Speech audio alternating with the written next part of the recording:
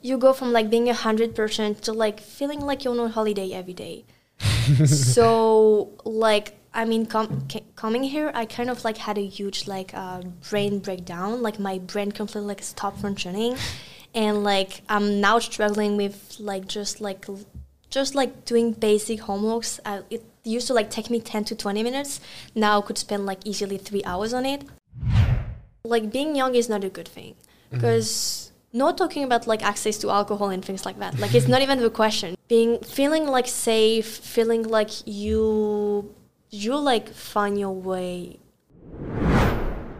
Like the most important thing that I got from it was like loving myself. Like being like confident walking around and be like, so here is who I am. I am like that, and people have to accept me for who I am. And right now, like I feel like people would like more easily accept me that I probably like felt like a few months ago. And that's just because like I accepted myself first.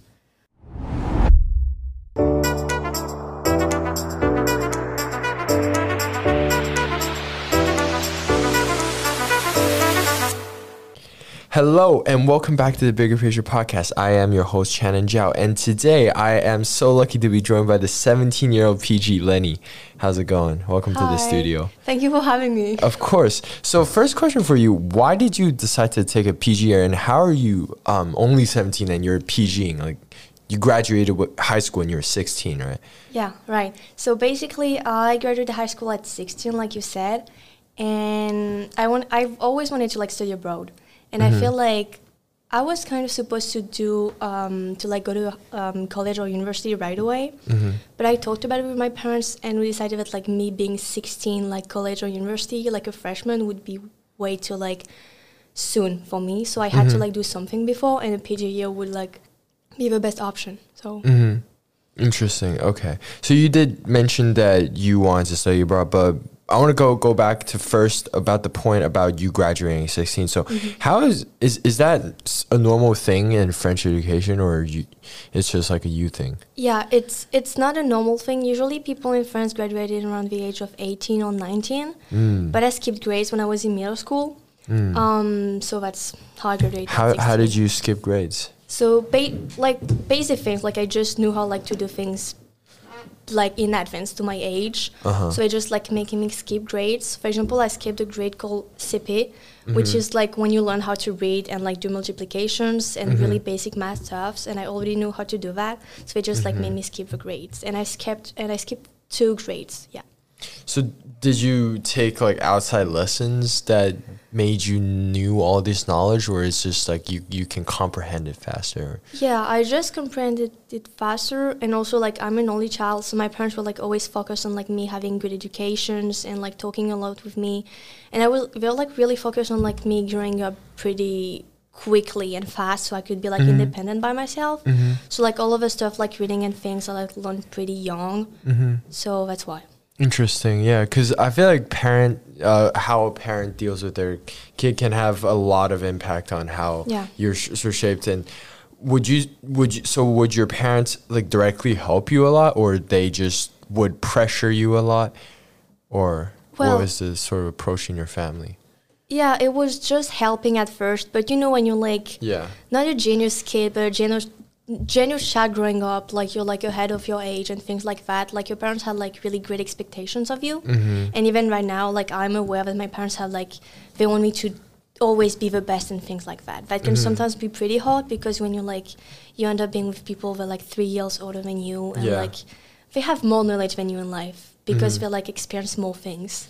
And what would you say are like challenges that you face with expectations? Because, I would just say for me that because my parent, I think I can relate to in some sense that my parents also have great expectation on me, because, you know, I generally like do decently well in academics, and they have these high expectation. Like, you know, whenever I get a grade that's like below A, they will start complaining and all that. And then, you know, like college application, like, even though I did get into a pretty good school, I feel like it's still a good school, but they're just like disappointed. They're like, you know, I should have done better, you could have done better. So what was the expectation like for you, and how did you sort of cope with it? Well, the the expectation was not really to do well, but that was more to like be the best. Because like, I mean, like talking for my dad, like he was always like, oh, if you have, for example, an 80 in your class, which is a pretty low grade in a way, but that would be a pretty high grade in France. Like we have a really like kind of effed up like system of grading that is like kind of like dragging students down. Like an 80 on a test would be like, even if it's like the lowest, not the lowest, like it has to be the highest grade in like my entire class. And that's what would happen if you don't? I mean, like it was pretty hard because like I was putting pressure on myself to like have the best grade because that was like my way to, for example, have my phone or like have the right to go out during the weekends or things like that. Like if I didn't have a good grade, I would kind of first be disappointed in myself, but also feel like my parents are disappointed in me. Wait, you mentioned you couldn't have phones and you can't go out. Is that like policies that you have in your house, or? I mean, yeah, like I spend a lot of time at school. Like in French, we have like, you go to school at 7 a.m. in the morning and you come back home and it's 7 p.m. Oh, wow. So you don't go out. And this is without like sports or anything. This is no only sports? academics. Only academics. Is that just your school? It's like, that's all France? No, that's all France. I was in a private school in France, which is kind of like you have even less time to eat and like you don't have a lot of breaks. Really? Yeah, that's pretty intense. So how would a day look like if you're in a French school? So usually, I mean, your classes are probably an hour and 10 minutes long.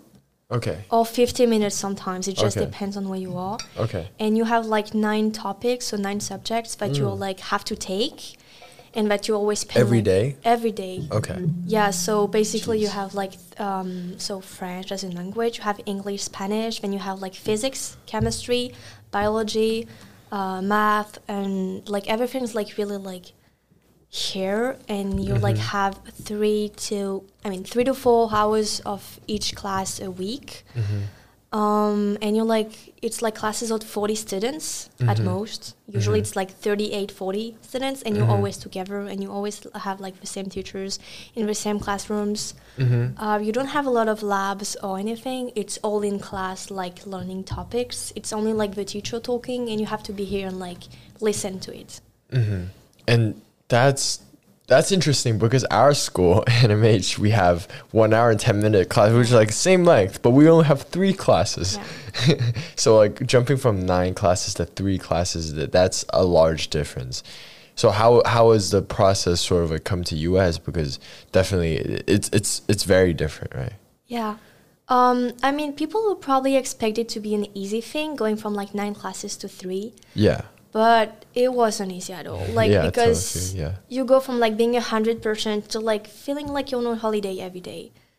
So like, I mean, coming here, I kind of like had a huge like brain breakdown. Like my brain completely like stopped functioning, and like I'm now struggling with like just like doing basic homeworks. It used to like take me 10 to 20 minutes.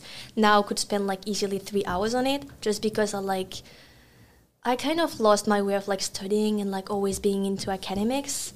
And like, because like here you're really always in school. Like it's like something being in boarding school. You're always in school. You never have breaks. So like it's a lot to process actually. Interesting. And I was thinking of this idea because I had a similar journey of sort of going to school. We have 7 classes a day. I mean, we still have sports and there's like after school sports. So it's not as intense as your school, I would say, but it's definitely pretty intense, and we have like hours of homework. I would say our school wasn't the worst. I know there are some like Chinese public schools. They get up like 5 a.m.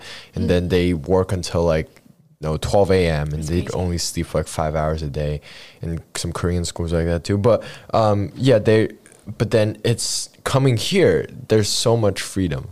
Yeah. Like you don't know what to do with your time, and then. Because a lot of time back in, in our previous schools, we were pressured by our school and pressured by time. So that there's always like an external force pushing you, and there's like no way back. But now there's like so much time, you suddenly have that void and vacancy, and you don't know how to fill that time. And so how did you sort of deal with your brain breakdown that you mentioned, which is a pretty interesting concept? Well, so I try to talk a lot to my peers, parents, family, even here like counseling sessions and things like that, to really kind of like know how to learn more about myself, like why that thing happens. And yeah, and like kind of like try to work on it and to like turn into, oh, so like I had a breakdown like that, but it's probably positive because I got to learn a lot of things about myself, about what I wanted really to do, what were my real hobbies, and not like the one that I was forced to have because of school and like because of like, you know, like the social pressure that you can like have in your country or things like that.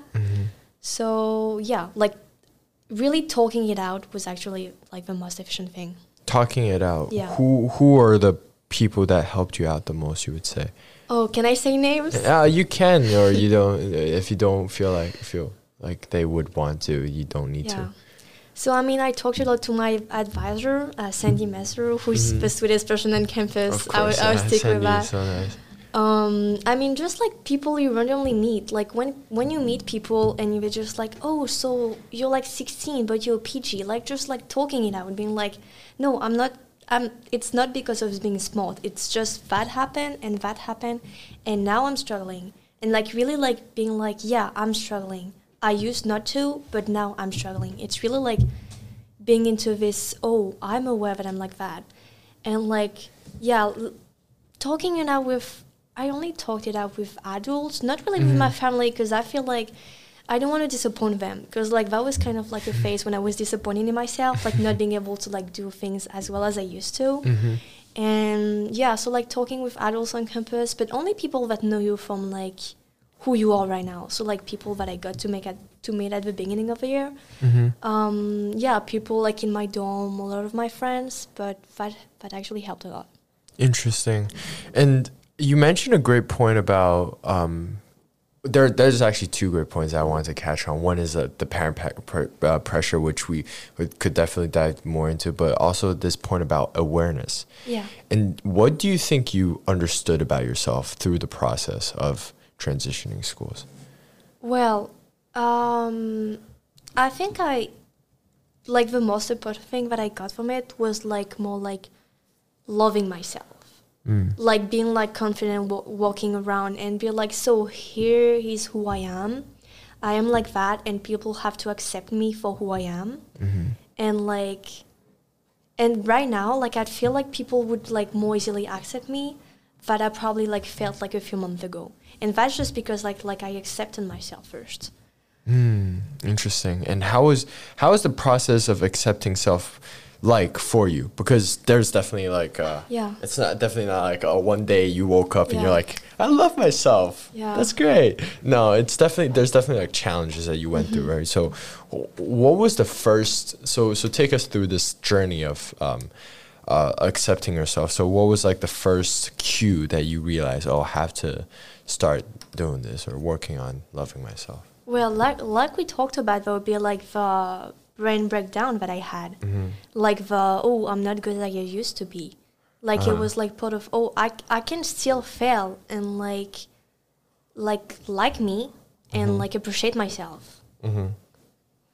Okay. And then what was like the process of going through that? Like, did you sort of like talk to adults and adults like you should love yourself more, and then you sort of every day you started like thinking something like that? Or well, I actually didn't work on it this way, so I tried to like, instead of taking the positive things on it, I tried to like see the negative points and like turn them into positive things. For example? Like, for example, there's something that I that can actually help when it comes to like mental health and things like that, is to like, you create like another self of yourself. Like, for example, like I was me, Lennie, and I had like someone else that I called like my storm, which was like all of the negative parts for me.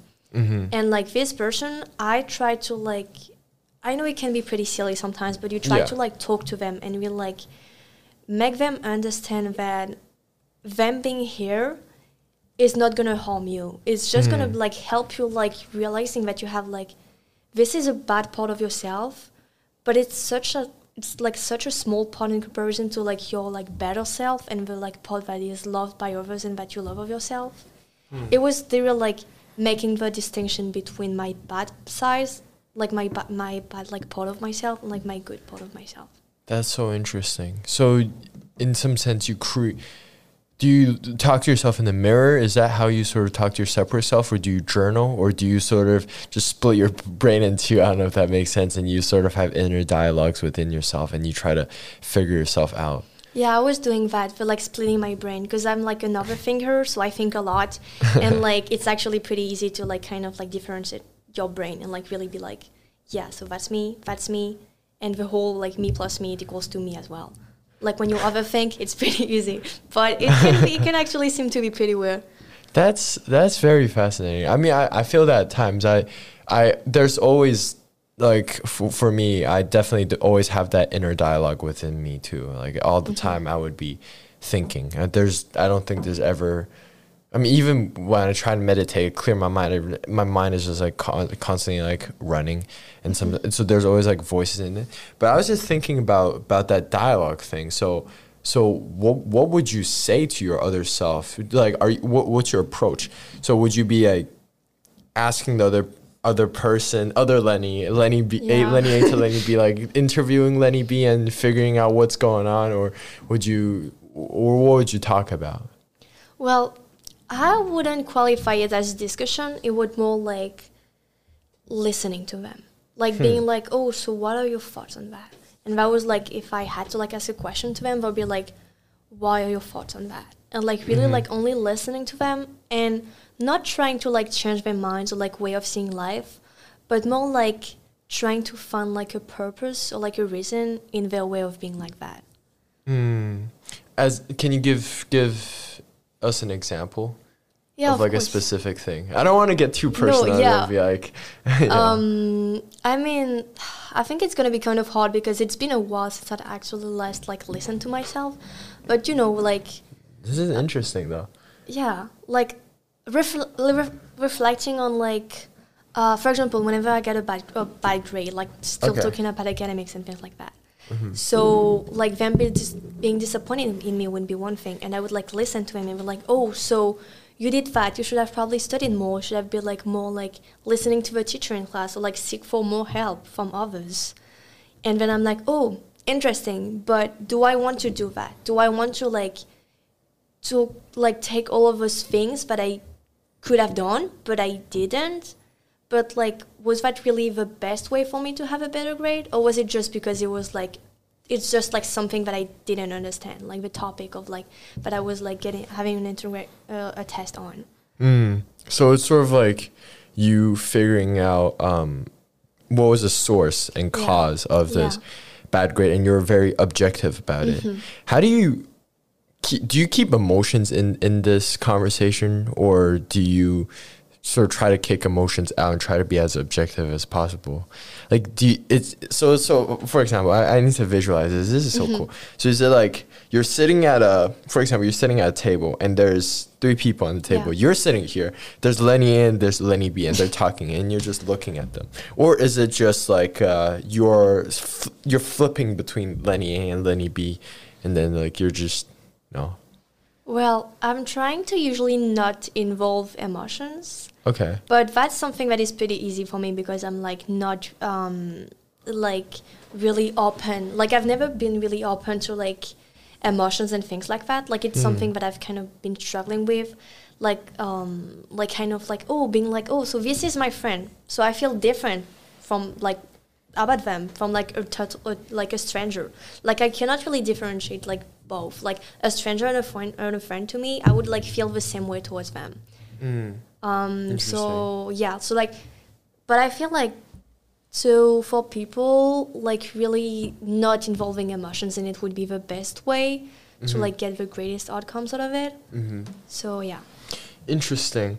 This point about emotion is, you said it's just easy and natural for you, but I think this is not an easy thing for a lot of people. That's true. And would you say you've always been like this, or you figured out a way to deal with coping with dealing with emotions? Well, when I was a kid, I was really, really emotive and like always like, oh, like I used to be like overwhelmed by many things.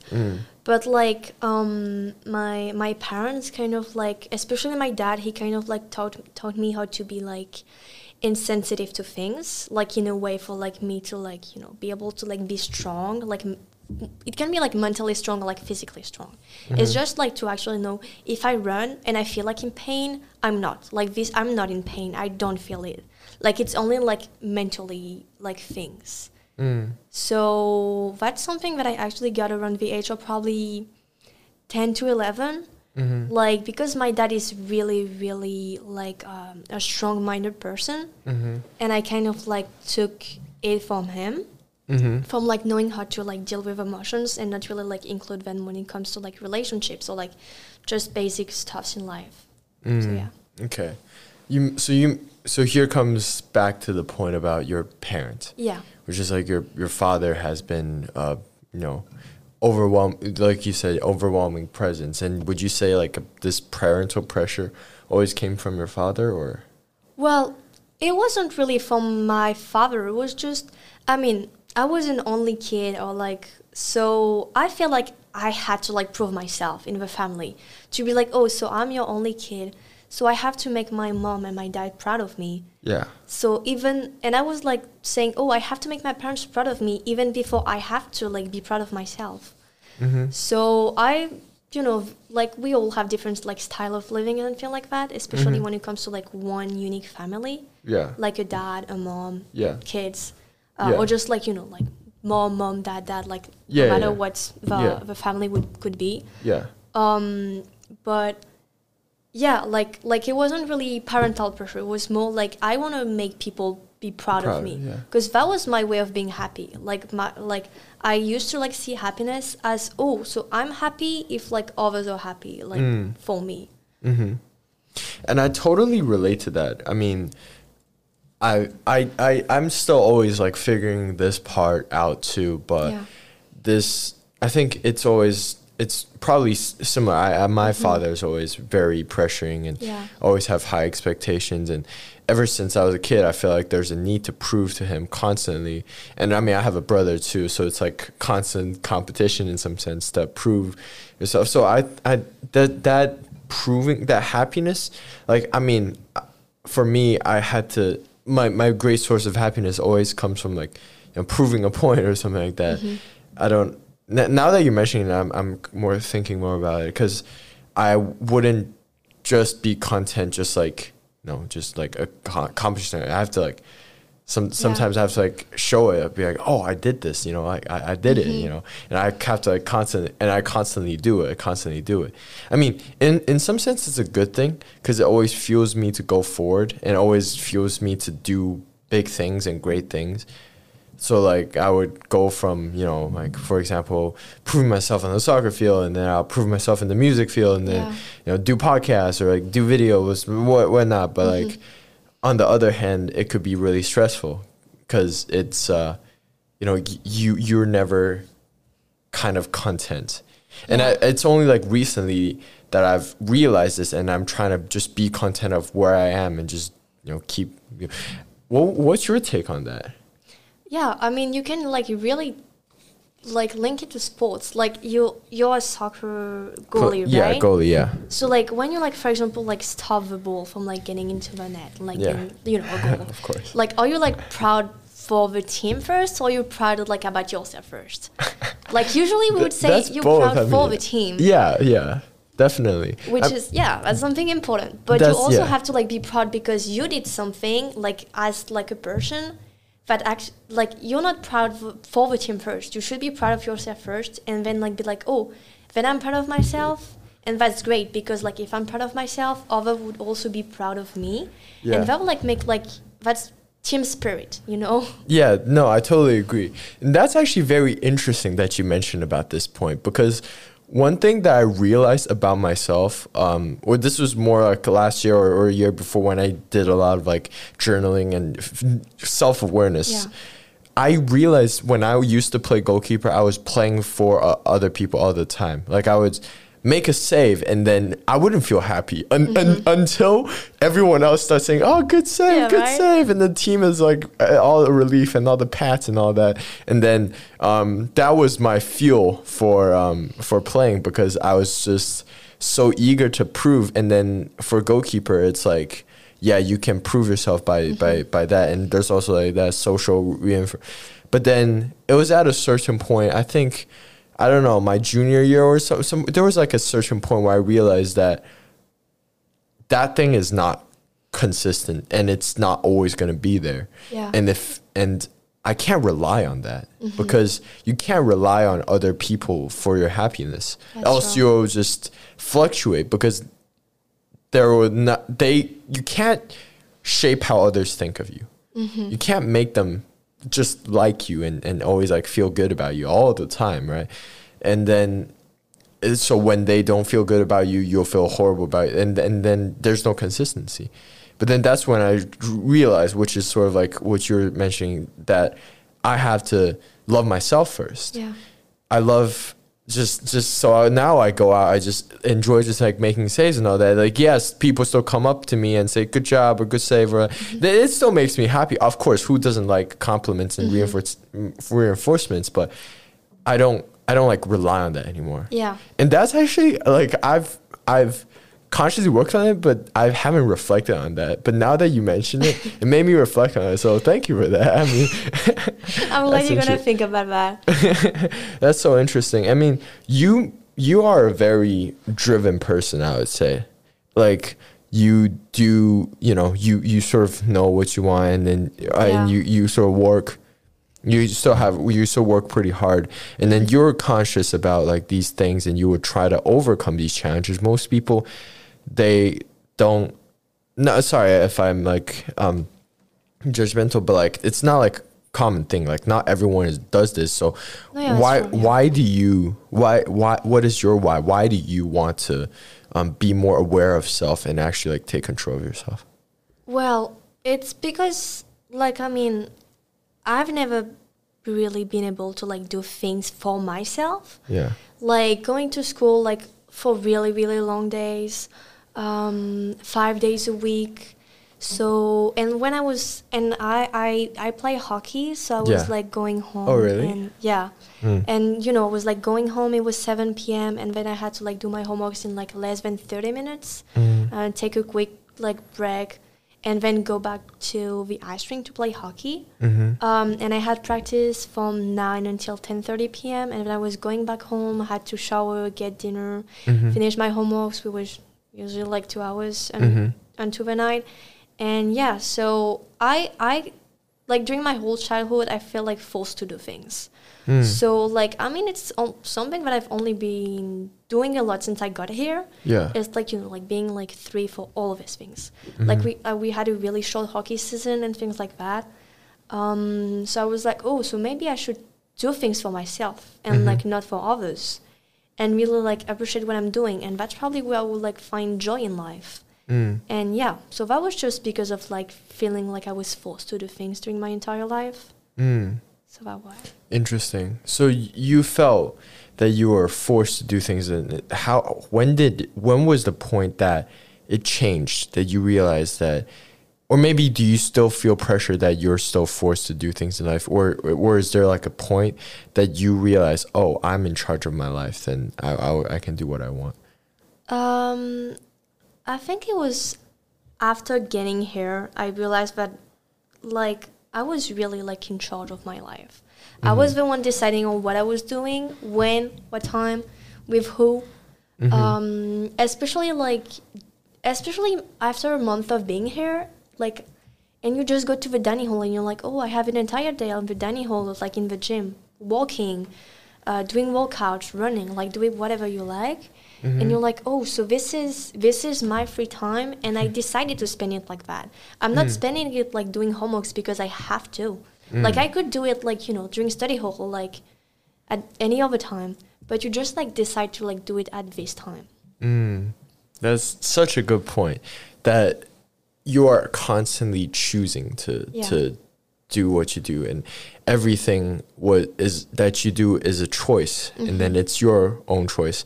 I think we were just talking about it in a dorm meeting last night. We were just talking about how every action, like we were trying to convince people to go say a concert or something like that, but we were just talking about how everything is your choice, and then your choice has consequences, and you're in charge, and you're responsible of your choices, and you can choose, and happiness is a choice, for example. That's true. And I mean, this is actually one connection that I have with France. So my birthday, my 18th birthday, right? I was actually in France. Yeah, really? Yeah, I was actually in France. What's that place called? I keep Nantes. Nantes? Oh, Nantes. Nantes. That's how you pronounce it, right? So I was actually there. But then, because I was like with my family, and my family's like on vacation, we're seeing my brother who's like playing tennis over there. So then my mom bought me this journal. Yeah. This as my birthday gift, as my 18th birthday. I thought they were gonna give me something that's better, a MacBook, an iPhone, something like that. But they gave me a little tiny journal, blue journal. But then it says, I can't say it, I can't pronounce it. Let me see if I can let's find it in find out. But basically, it's the meaning is that happiness, I choose to be happy. Yeah. Because I want to be healthy. That's basically the title of the French word. Do you know how to translate it? It would be j'ai décidé d'être heureux parce que je suis en bonne santé. I think that would be something like that. I think exactly. That's exactly my journal. I don't have it with me, but I can show you. Yeah. It is. So that's actually like a thing that I didn't fully get at that moment. Because I don't know, I just didn't feel it. But then after, going through things, and after like going through challenges, and after going through stress, and like going through college application, which is like probably the most stressful time, and then I was feeling very low and a little depressed at that time, I remembered this journal, and then I looked at it and started journaling it, and I just realized, oh yeah, I can choose to be happy. And ever since that, I just, every day I just choose to be happy. I don't expect my, you know what I'm saying? Because like before I would like, when I'm having a bad day, like there's bad environment, or like people aren't treating me well or something, that would affect my mood. But then what I realize is you like, there's a quote, I forgot. So for example, a tree, there are so many leaves. There may be like a few bad leaves. Yeah. But that can't just define a tree. And that's the same.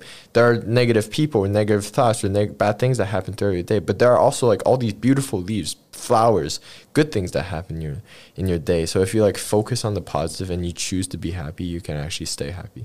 Yeah. Interesting. Sorry, I went on that monologue. It's just I thought it was so interesting to connect with that. But coming back to your point of self-driven, so what do you think is like something that you aspire to do and want to do? I mean, that's actually a pretty hard question, because like I feel like being confused about what I want to do in life, because I have like a really specific like plan of what I want to do. I always want to know like what I want to study, or like I already know all of that things, but I don't know if I will be able to. But something I would be driving to do, I won't relate it to like athletics or academics. I would be just like, like having, for example, like, I won't say something like traveling the world, but more like finding a place where I belong. Because I feel like going from like countries to countries, and especially when you leave like your birth country, like I don't feel like I belong to France anymore. I don't feel like I love French people because like I'm French, so obviously I love them. But I don't feel like if I actually go and live there, I would be happy, and I would actually like feel like I share the same values as them. Wait, why not? I don't know. It's just I think I just got used to like love talking in English, and like used to like like being with people around the world and things like that. And France is a beautiful country, but it's not really diverse in terms of like people going to live there. So it's like if you go to France, you speak French and you do that, and you live in Paris, and that's kind of it. So having this kind of life, yeah, because like that's like all I grew up with that, and I really want to chase that and like, you know, like appreciate more things in life and really find like it's not being in a place when there's like only certain values being here. It's being with a place when you like, for like NMH, for example, like everyone comes from different places and countries. We all have different backgrounds. So it's like being a place where you can feel like you belong here, but at the same time you feel like, oh, but I'm different. But I'm different in a good way because I like bring like new aspects of life, of like new like, you know, like knowledge in here. Yeah, and I think that's the exact point that why we need diversity and need differences. And actually, you mentioned that point about France not being so diverse. I thought that was really interesting because that's actually, well, I traveled, I visited France, and that's actually what I felt when I went to, for example, when I went to Spain or when I went to Germany. So people are so welcoming. They're like, oh, where are you from? Oh, what's your name? And then, you know, especially Spain, because I speak a little Spanish. I learned Spanish, and now I was like, oh, ¿qué pasa, Mimi? And I was like, oh. And we're just having a great time. But then I went to France, and it was just that sort of calm, everyone's in their own world sort of sense. That's not to say like there's not like kind people. There are also great people, but people don't have that, like in general there's not that urge to try to know new people and try to like I'm not trying to be stereotypical here. You're true on that. I'm just describing my vibe or what I felt when I visited France, and I felt that people are kind of separated.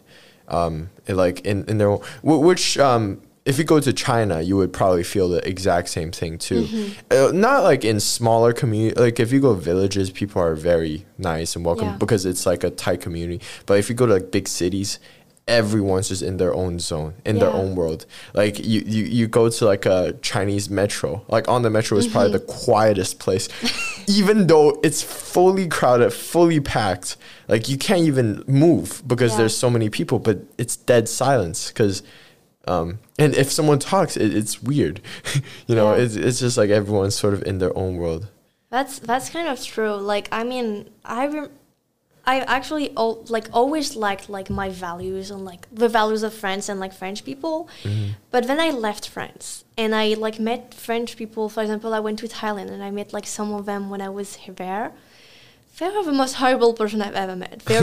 I thought they would be like, oh, how are you? Like, you know, like you just talk with them because like you're literally like on the other part of the world. So you like see people from the same country as you. So you like probably like, oh, hi, like how are you doing? What's up? Why are you here? No, I said like, bonjour, and they're like, I was like, hey, so hello, so how are you doing? Why are you here? You know, you can like enjoy life as well.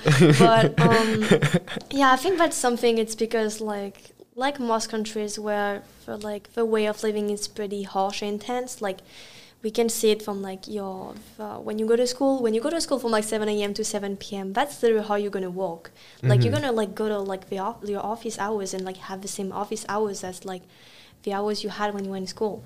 So I think people are just tired and they just want to like, you know, like you're just too tired to actually be open to people. Because like when you leave like your office at like 8 p.m. and you've been here since 6 a.m. You just want to go home, relax, be with your family.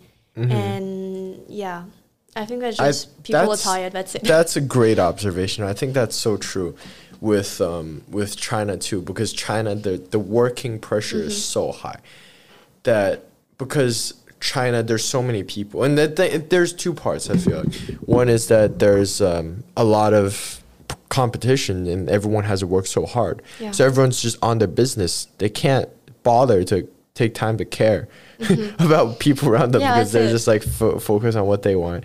And the second thing is there's so many people, so it's like you can never. It's not like, for example, in NMH. Sorry about that. It's not like in NMH where you walk around and you like recognize faces and you say hi because you see people all the time and you naturally just know them. In like Shanghai, for example, I walk on the metro, I see just thousands of different people every single day, and that's overwhelming. So like you wouldn't have the urge to want to speak up, and I think that could be like another reason that you know, and so interestingly, what I agree with the value part. Like when my parents went to France, they said, "Oh, we love it here. It's so nice. People just mind their own business. They don't." I felt disconnected. Yeah. I felt a little. I don't know. I feel like it's still. I feel like it really depends on the person and the vibe and like what you really want. But I can definitely relate to you on that. So coming back to the point of, we went on to another complete tangent, but so when you say that, you know, you sort of are trying to figure out what you want, so what do you want? I don't think we reached that conclusion as of yet, or you're still on the process of like figuring it out. I know what I want to do in life, and that's something really good. But the question now is, am I going to be able to do it? Like, I don't know if I have the resources or if I will, you know, like you never know in life. You just like I would like to go to med school. That's something. But what if I go to like pre-med and I realize that it's not my thing? And then I like switch. Like, I know that's what I want to do. And I've been knowing since like 2 or 3 years. But I'm still on the question, am I going to be able to do it? But like, you don't know unless you try it. Oh, yeah. So that's so true. You're going to have to try it first and then. Yeah, because you figure things out through the process of experimenting and trying and making mistakes and failing. And then that's when you sort of just know. Because if you don't do it, you'll never know that you like it. Or if you, or you'll never know that you don't like it. Yeah. You know, and also, I feel like that's a point of college is to try even more, because there's this pressure that I don't know, that people have to figure everything out before they go into college, and you go to the major and then but then you look at statistics, 50% of college students change their major at least once, at least. So like there are people who change their majors like three or four times, you know, like people don't have it figured out. And I say I figure things out, but I might change too. You never know. That's something really great about the States. And like that's one of the reasons why I came, is that you can change major pretty easily. Yeah. And like, because you have like this undergraduate and then graduate, like changing majors, you like don't lose a year. Well, for example, if I were to stay in France, I would already be in med school right now, because it's like you start right after like you get your high school diploma. And like if I would like to change, like it would be too late. I would have like lost 1 year, as we said. Because like time is really like counted in like I think other countries than the US. You really have to like, I don't know, like there's like this kind of like race. You have to race, yeah. It's like a race. So everyone, I would assume like people would aspire to be like you, to like graduate high school in 16, something like that. They want to skip grades and just try to get ahead in the race. I feel that's similar in China too, that everyone's sort of like racing. But then if you look at it on the larger scale, is that necessarily a good thing? Yeah, you won the race, but is this the race that you really want to run in? Yeah. You know, it's like you sprint, you see a crowd and you try to get ahead of the crowd, and you finally got ahead of the crowd, and you look at the path and you're like all sprinting towards a cliff. Yeah, congratulations, you're the first one there. That's probably not what you want, right? And I think that's one thing that I totally agree with you, is that the benefit of U.S. education is it lets you explore. But like this kind of like things, like being ahead of people, is only great if you stay in your country. Because like, I mean, like getting here, like I thought that, you know, you apply to colleges, so they're like, a 16, 17-year-old applying, that's great, like she's or he's young. But like, like genius. But apparently not. Like, I mean, like many people were like, no, that's gonna be like not a good thing if you're like too young. Because like, there's like this question about, like, are you mature enough? Do you know? Are you sure that's what you want to do? because you're like still considered as a kid in a way. Because like when you have like someone 20-year-old that is going to college, which is literally like I think the perfect age, so like enter college would be like 20. Like again, someone who's going to be like 16, 17, there's not a big age gap, but that's still really consequent, like 4 years when you're like this young. Yeah, I feel like you're not really taking seriously. So that's a problem. In France? No, in here. Or here? In here, yeah. I feel like I'm not taking seriously in a way. You're not taking seriously, or you're not being taken seriously? I'm not being taken seriously by others. Like in a way, you know? Can you elaborate more on that? Like, I mean, I've kind of felt that applying to colleges. Like, I know it's, for example, I'm not going to college or university in the States because I feel like this is a really, really great country. But once you go to graduate school.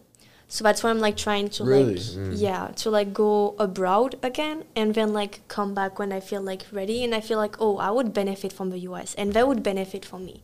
Like I feel like right now they wouldn't benefit from me because of like I don't even know how to explain it, but this age difference is something that I played a lot in like this, oh, maybe I'm not ready to go to like a US college or like university in the US. Really? Yeah. It's pretty hard to explain, but yeah. Let's dive into that a little more. Okay. So why do you think that US undergraduate isn't something that's suitable for you? Do you think there's too much going on, or? Well, I mean, if I were to be 2 to 3 years older, so if I were to be like, 18, 19, 20, I would consider the US undergraduate as a really good thing to do. Like in terms of like, because you're like with people your age. But like internationally speaking, because I know like many US citizens go to like college at like 18, 19. Yeah. But like from my experience as like an international student, and that you probably like received as well, is that like being young is not a good thing, because I don't even know how to describe it, but I feel like there are just so many more things that I can do thanks to my age, like in other countries, that I wouldn't be able to like do in the States. Not talking about like access to alcohol and things like that. Like it's not even the question. It's more like like being able to like do things and like feeling like safe, feeling like you like find your way. Like the US is such a like big country, and it's like too big for someone this young to go to like university right now. And I feel like you feel you would be corrupted by the culture in some sense, or? Yeah, like I don't even know how to explain it. It's kind of hard, but I feel like I wouldn't feel safe in a way. And I mean, even for like thinking about like my family and things like that and friends, yeah, that would be more like safety first. Interesting idea. And I can definitely see where you're coming from right here. That because I think U.S. colleges, there's definitely a lot of pressure on like partying, or like oh, you're having sex or whatnot. Like there's a lot of things that's going on, and maybe not as much in other countries like Chinese colleges, or like you said you want to go Hong Kong or like somewhere else. It's like definitely not as intense in some senses here. And there are a lot of people that like are old, like gap year. If you try to explain the concept of gap year to like, I don't know, Chinese, like like my grandfather, he would never understand. He'd be like, what the hell are you doing? But then it's like such a common thing here. And then PG, and then like junior hockey, and then all that. So like you have freshmen that are like 21, 22. That's true. In US, and that would just be ridiculous. And like if it, and it's not like they're not mature enough. It's just they are pursuing something different. They're probably like even more mature. But then in China, people, if someone is like 21, 22 and they're going to college, they would seen as very, very behind. Yeah. And like stupid because they had to like literally repeat 3 years. That's crazy. Yeah. You know, so it's like definitely a big cultural difference. Mm-hmm. Would you say that's like similar in France too? It is. Yeah, it is. Because, I mean, so like we only have we have two big exams, like one at the end of middle school and one at the end of high school. And usually you're supposed to like get your high school diploma around the age of 18. Because there's like this, you get your high school diploma and then in the same year you can like vote and you can like drink alcohol and party and like legally in a way. Yeah. But yeah, so that's this thing about like 18, you graduate high school, 19 at most, and then you go to university or college. But if you like go to like, you know, like uni or college at 21, it's really late. Or even 20, it's really late. You're like kind of like segregated from being far behind, not a good student, having like your high school diploma really late, and things like that. Interesting. That's very interesting. I mean, this has been a very interesting conversation. Yeah. And I mean, thank you for this. This is eye-opening in some sense too.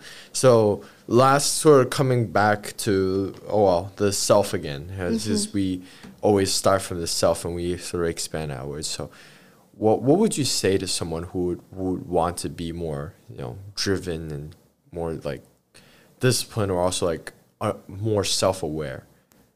Well, for the question of how to be more self-aware, I would probably recommend to really try to like seek help from others, talk to others, and really feel like you do things you like. Like try to find like what are your hobbies in life. Even if you like end up being like, you know, doing like one more year in like, or like a junior year, one more year of high school, like it's not the problem. You just have to like find what you want to be and how you want like other to like perceive you. So it's sort of like following like your passion and sort of discovering that first and then following and pursuing like that direction. And what would you say to someone who's like struggling to find what they really want? Well, I mean, I wouldn't be the best to give advice. Yeah, that's true. Because I'm kind of like that You're right in now. that phase. But what is your process of discovering then? Yeah, like really take time for yourself. Really like, I mean, it's not everyone's gonna like face it the same way and like find his passions like the same way as, for example, you did or like I did.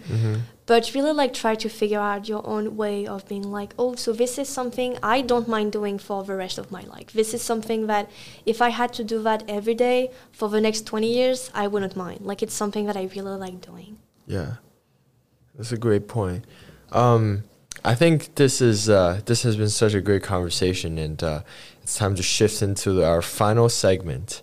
So basically, in every episode, I have this final 3 questions I would throw at you. Okay. So are you ready? Yeah. So first question, what do you think the bigger picture of life is? The bigger picture of life? Well... Tough question. Tough question, actually. Like, what do you mean by, like, the bigger picture of life? So, like, what do you think the meaning of life is, and what do you think is your contribution to, like, the bigger picture of... Like, what is your unique purpose in this bigger picture of life? That would be to enjoy yourself. Because if you enjoy yourself, others are going to enjoy you as well. And if like everybody enjoy themselves, it's going to be like, you know, like the world is going to be better in a way. Not enjoying yourself as in like, you know, doing bad things, but more like finding like you like how others see you. Like if I go to a stranger and they're like, I had a good first impression of you because I think you're like really reflected, or like you have good values and you're like bringing good things to like this world, and like you're like bringing things. Yeah. That would be it. Love it. Second question, what are some non-negotiable values that you have for your living? Respect first. Respect. Really always respect. The planet, your friends, your parents, your family, everyone, strangers. Yeah. I would only say this one, to be honest, because it also goes on like respecting yourself. And I feel like if you respect like others, even yourself, it also means like respecting. Yeah, that's the only thing I would say. Respect. Love it. Third question. If there is one thing you can say to a younger version of yourself, what would it be? Well, you actually are crazy. Like I like no, like really, like I've never thought that I would be going to the States like that. Like I like was like, oh, I want to go to study in the States. 5 months later, she's in the States. She went to Thailand. She went to Dubai. She all by myself. Like that's crazy. You're gonna do things that you were never expecting to do. You're actually such a grown up, and you're like trying to for your parents not being with you until the age of 10, and now you're by yourself and you can like manage to not calling them, and you still have really good relationship with them. So really, I'm proud of you. You're gonna become a great person, hopefully. Love it. And maybe 10 years later, when you listen back to this part, the same thing. Yeah. Love it. This has been such a wonderful journey. I mean, did you have a good time here today? Yeah, thank you so much. I actually learned a lot about you and even about myself. I was like, hey, I was thinking like that, but I never like said it out loud. Exactly. You know? I felt that too. I was at certain parts, for example, you mentioned about soccer. And I've thought about it, but not like as explicitly, and also about like the choosing happiness thing. It's something that I know, but like not like I haven't like phrased it out like that yet. It's actually really great from like going to like listening to your podcast to then like doing one. I'm like, hey, I can also like spread my voice. Yeah, you're in the driver's seat today. I mean, thank you so much for coming. And thank you for having me. Guess how long we've been, or it felt fast, no? Yeah, I mean, we've been here for an hour already. Yeah, it's time flies by when you're having fun. Thank you for coming. Thank you so much, Channin. Of course. And for listeners, thank you all so much for listening, and I'll see you in the next episode. Bye-bye.